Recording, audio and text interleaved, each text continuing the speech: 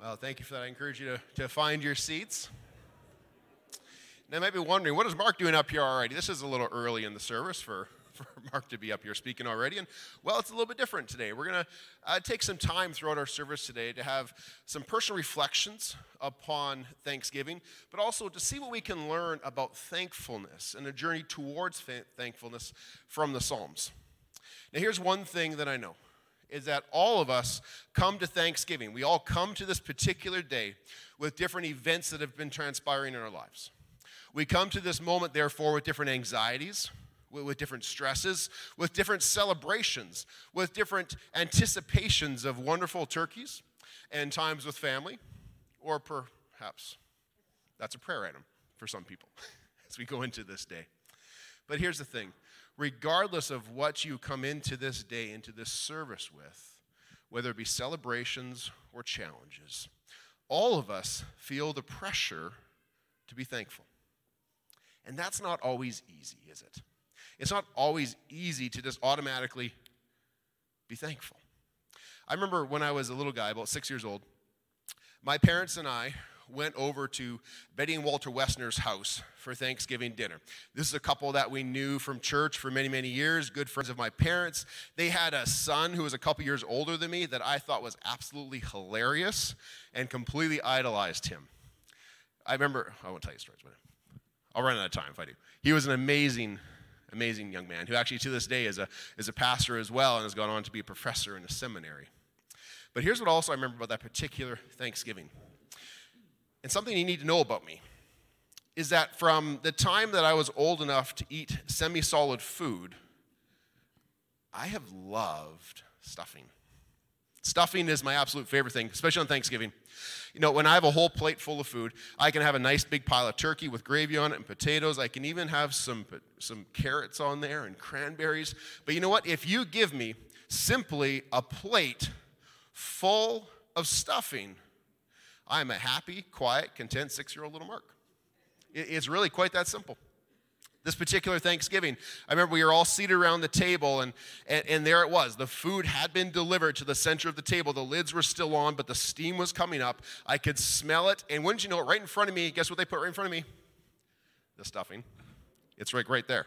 I can smell it. I know it's right in that container underneath that lid, and so I'm anticipating somebody say the grace, reverently, quickly, say the grace, because then we're going to pull those lids off, and sure enough, we did. We're seated around the table. The food is there. We say the grace. They pull the lids off.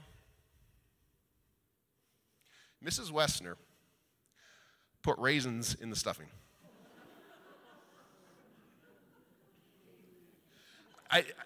Some people do that. I didn't know that was a thing. Here's something else you need to know about me. I don't like raisins. I don't like raisins. And there was raisins in the stuff. So I stared at it. I'm thinking, well, just pick them out. But I looked closely. No, they're the same color as everything else that's in the stuffing. And I thought, it looks like she chopped them up. So I started to think, this is a personal affront against me. Mrs. Wessner is out to wreck my Thanksgiving dinner. Why do I share this with you? Well, I share this with you because isn't that how life can be sometimes? Sometimes there's raisins in your stuffing.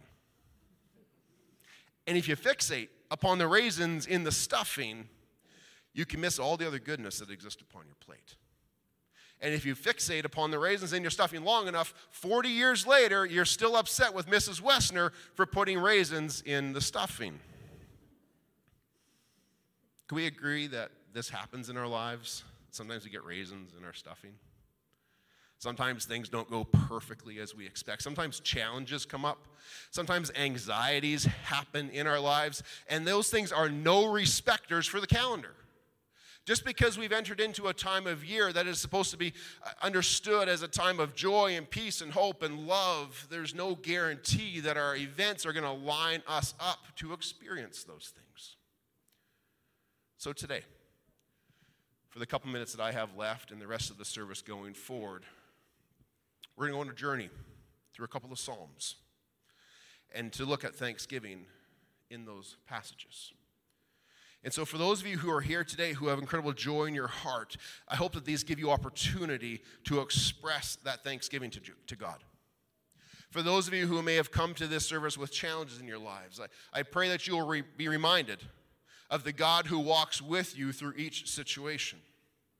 For those of you who are here and perhaps do not have a personal relationship with the Lord, who have not experienced that in your lives yet, I pray that you will experience and find today the reality that God knows you and that he loves you. Most of these Psalms we're going to look at today were written by a guy named King David. Now, David seemed to have it all in many of the Psalms that we look at. He had been God's anointed from a young age, and there's a long journey, though, from the anointing to the time he actually got to sit on the throne. He had endured a lot of struggles and strife during those times. But in the end of it, as he was now at this particular time in the story, the king of Israel, he could look back and he could say, you know what? God was protecting me. I can see where God's provision was given to me. I can see how God has been faithful to me the whole way along the journey. You see, David, this one who was called a man after God's own heart, was God's appointed leader, and he was now the king of Israel. He had defeated his enemies. His kingdom was expanding in territory and in peace. Things were going really well. But there were raisins in his stuffing. You see, internal issues still existed within his kingdom. He had taken over the throne from a guy named Saul, who had battled David for a while on this journey. And even though David was now king, there were still those who didn't want David to be king. So there's some internal conflict that's still taking place. There's external challenges as well. You see, when you expand your territory, when you defeat your enemies, they tend to not totally go away. They tend to want revenge. They tend to want to reclaim what they've lost and some of yours in the process. And if you happen to lose your life, then they're okay with that. So there's external challenges taking place as well. And as we read through the Psalms, we also see that on occasion, David had these struggles in his inner world as well, as he was challenged with sorrow, with depression, and he was tempted at times, and sometimes he would succumb to those things. So how do we navigate situations like that? What do you do when difficulties arise? When there's so much else going on around that is good? Well, there's one option. There's this one maxim in life we've probably all heard. When life gives you lemons, what do? Make lemonade. When life gives you lemons, make lemonade. That can work. That can work in some situations. For example, if you wanted to go camping on a particular weekend and it snowed, and you're like, oh, nuts, I can't go camping. But you know what? Let's just maybe camp in the driveway, in the camper there. Or let's stay in the living room and turn the fireplace on and just stay in our pajamas, wrap up in a blanket, and have a staycation. You can turn lemons into lemonade in that situation. But what about the more serious issues in life? How do you make lemonade when you lose your job before the holiday season? How do you make lemonade when your kids run away from home? How do you turn lemons into lemonade when the tests come back positive?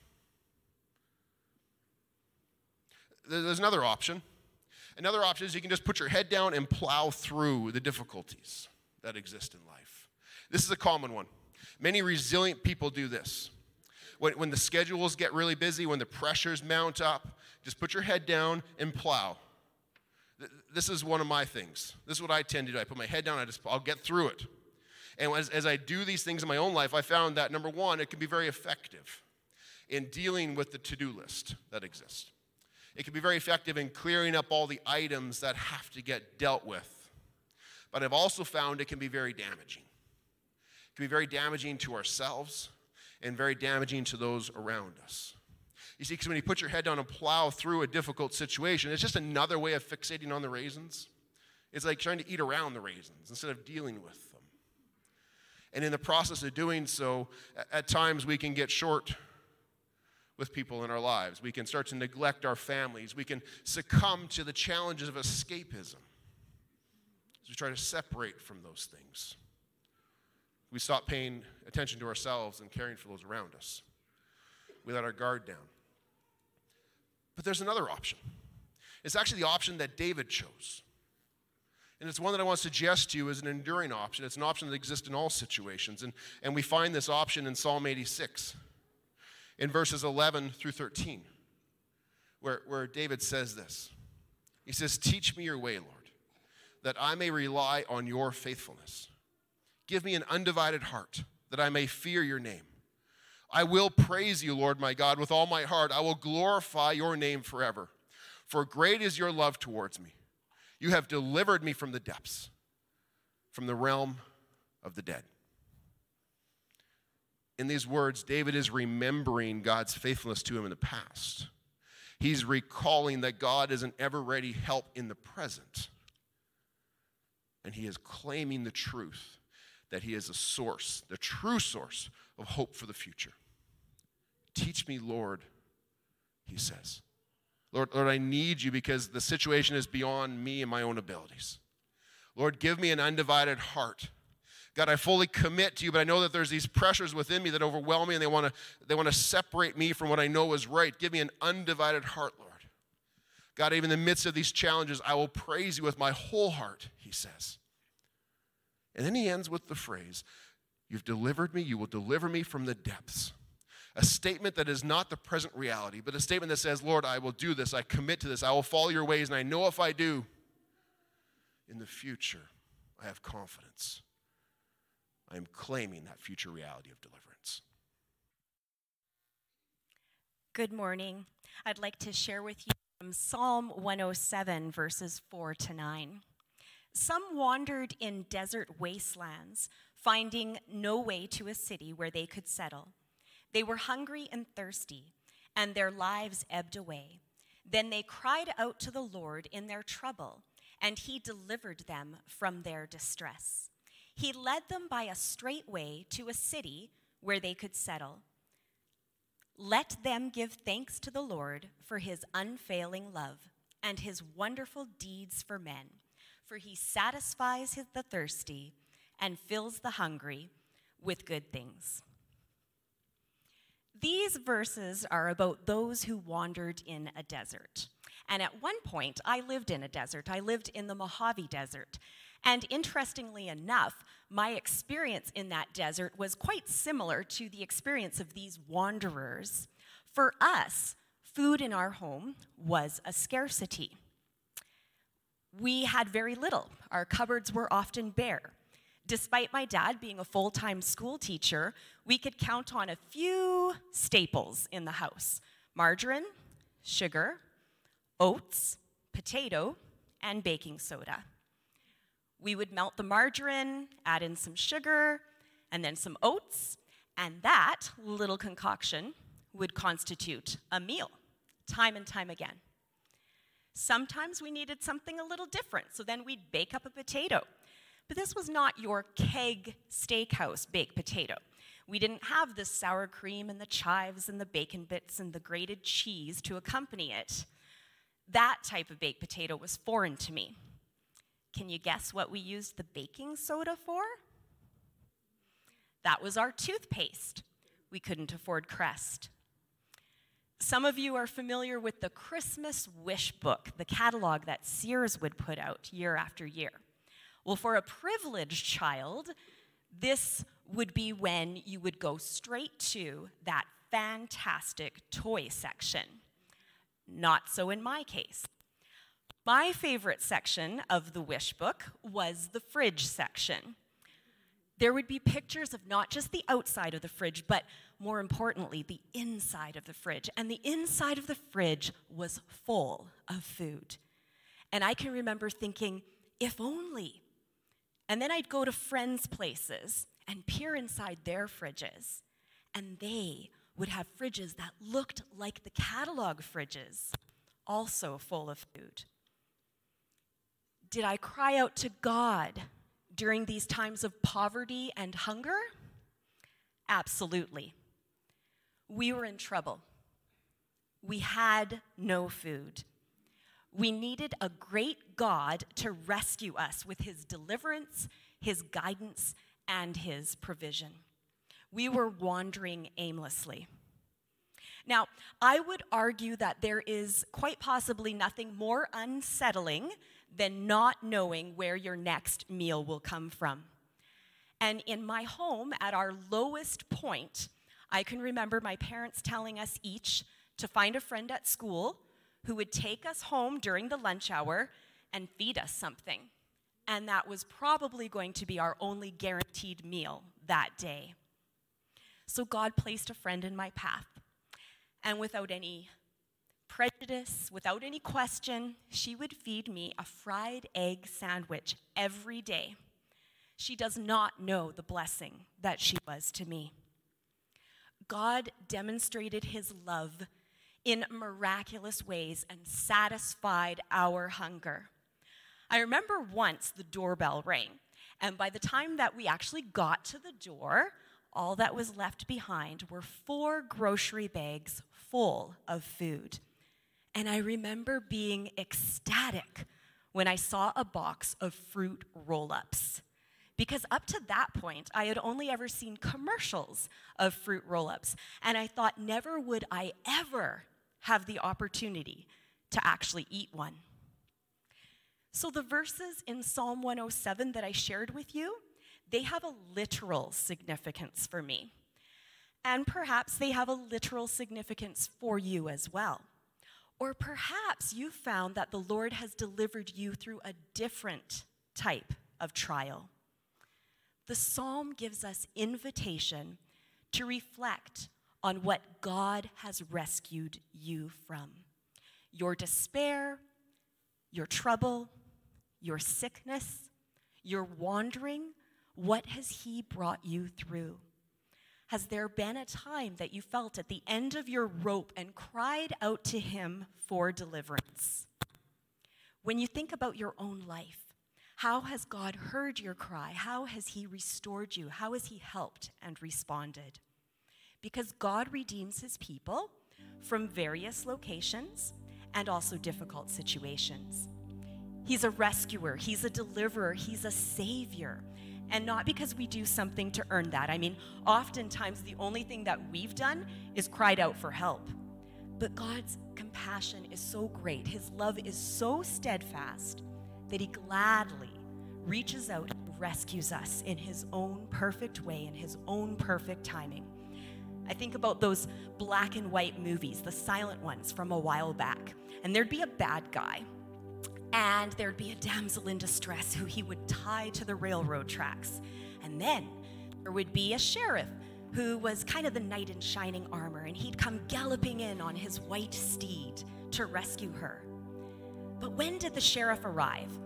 The sheriff didn't arrive while the train was still in the town down the road loading passengers.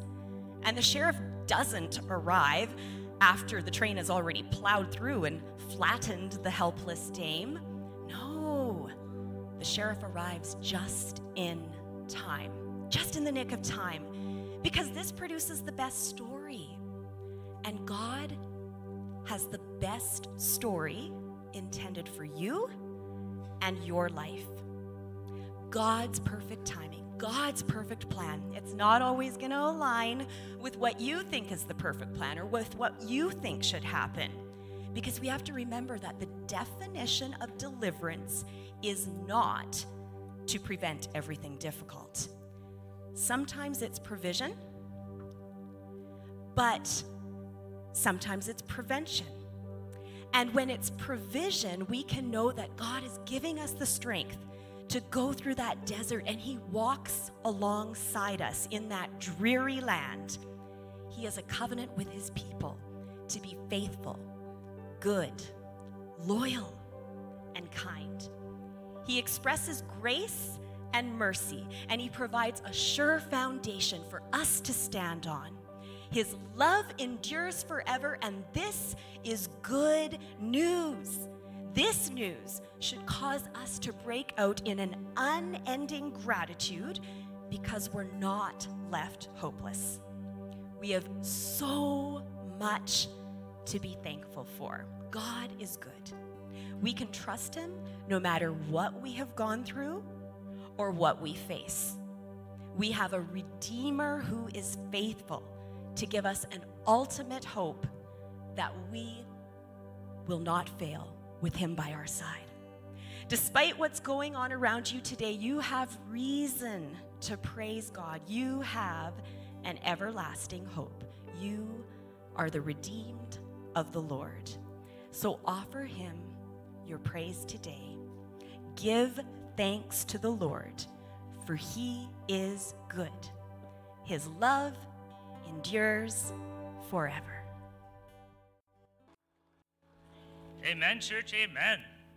His love truly endures forever. Have we ever thought about some of the lyrics that we sing in these songs? We proclaim forever, always, never ending, in all situations, good or bad. We can sing praise to our God, knowing that in all situations, he is present and there with open arms. I invite you now to open to Psalm 105. Keep your finger there. We'll be looking at it later. We're not going to talk at it now, but just so you can follow along later on, you'll be there already. Today we've been sharing about Psalms, like 105, and sharing some personal stories about how we see God at work in our lives and the lives of others. Mark focused on the raisins in the stuffing, but trusting in God despite those raisins. Thina talked about God's deliverance and his love as a whole thing and something that is perfect, and we can be thankful for that. Today I'm going to share a story of something I feel can truly be a story that causes us all to leave this place with a sense of thanksgiving, good theme, and excitement for what God has done, what God is doing, and what God will do in the time to come. It's a story of three families. There is this one family that was a huge part of my walk as an early Christian and still is a part of my life. And they showed me a great deal of what it means to be a family focused on God in all areas, whether good or bad. This story is about the ability of being thankful for blessings and then being observant and willing to hold those blessings with an open hand. There's another family that was in need a lot. They never asked for anything unrealistic. They never asked for anything unneeded. They simply asked for the necessities because they struggled to make those ends meet.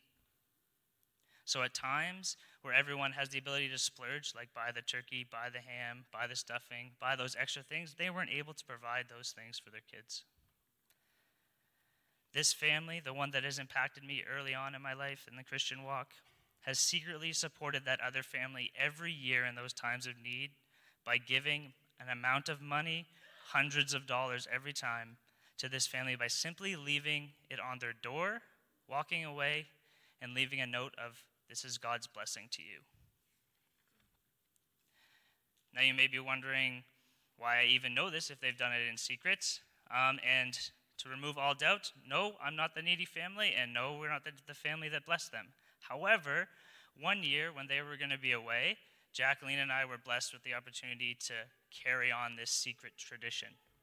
And so there weren't any strings attached to this. They simply said, you need to bless this one family, and with the rest of the money that we're going to give you, you can bless whoever you see with open eyes that is in need. And so we did that. We went to their house. We placed that money. To this day, people still don't know. My parents are here today, and they still don't know that this family does this. And they're very close with this family, and they have no idea. And so this family has blessed this family throughout all the years that I've known them.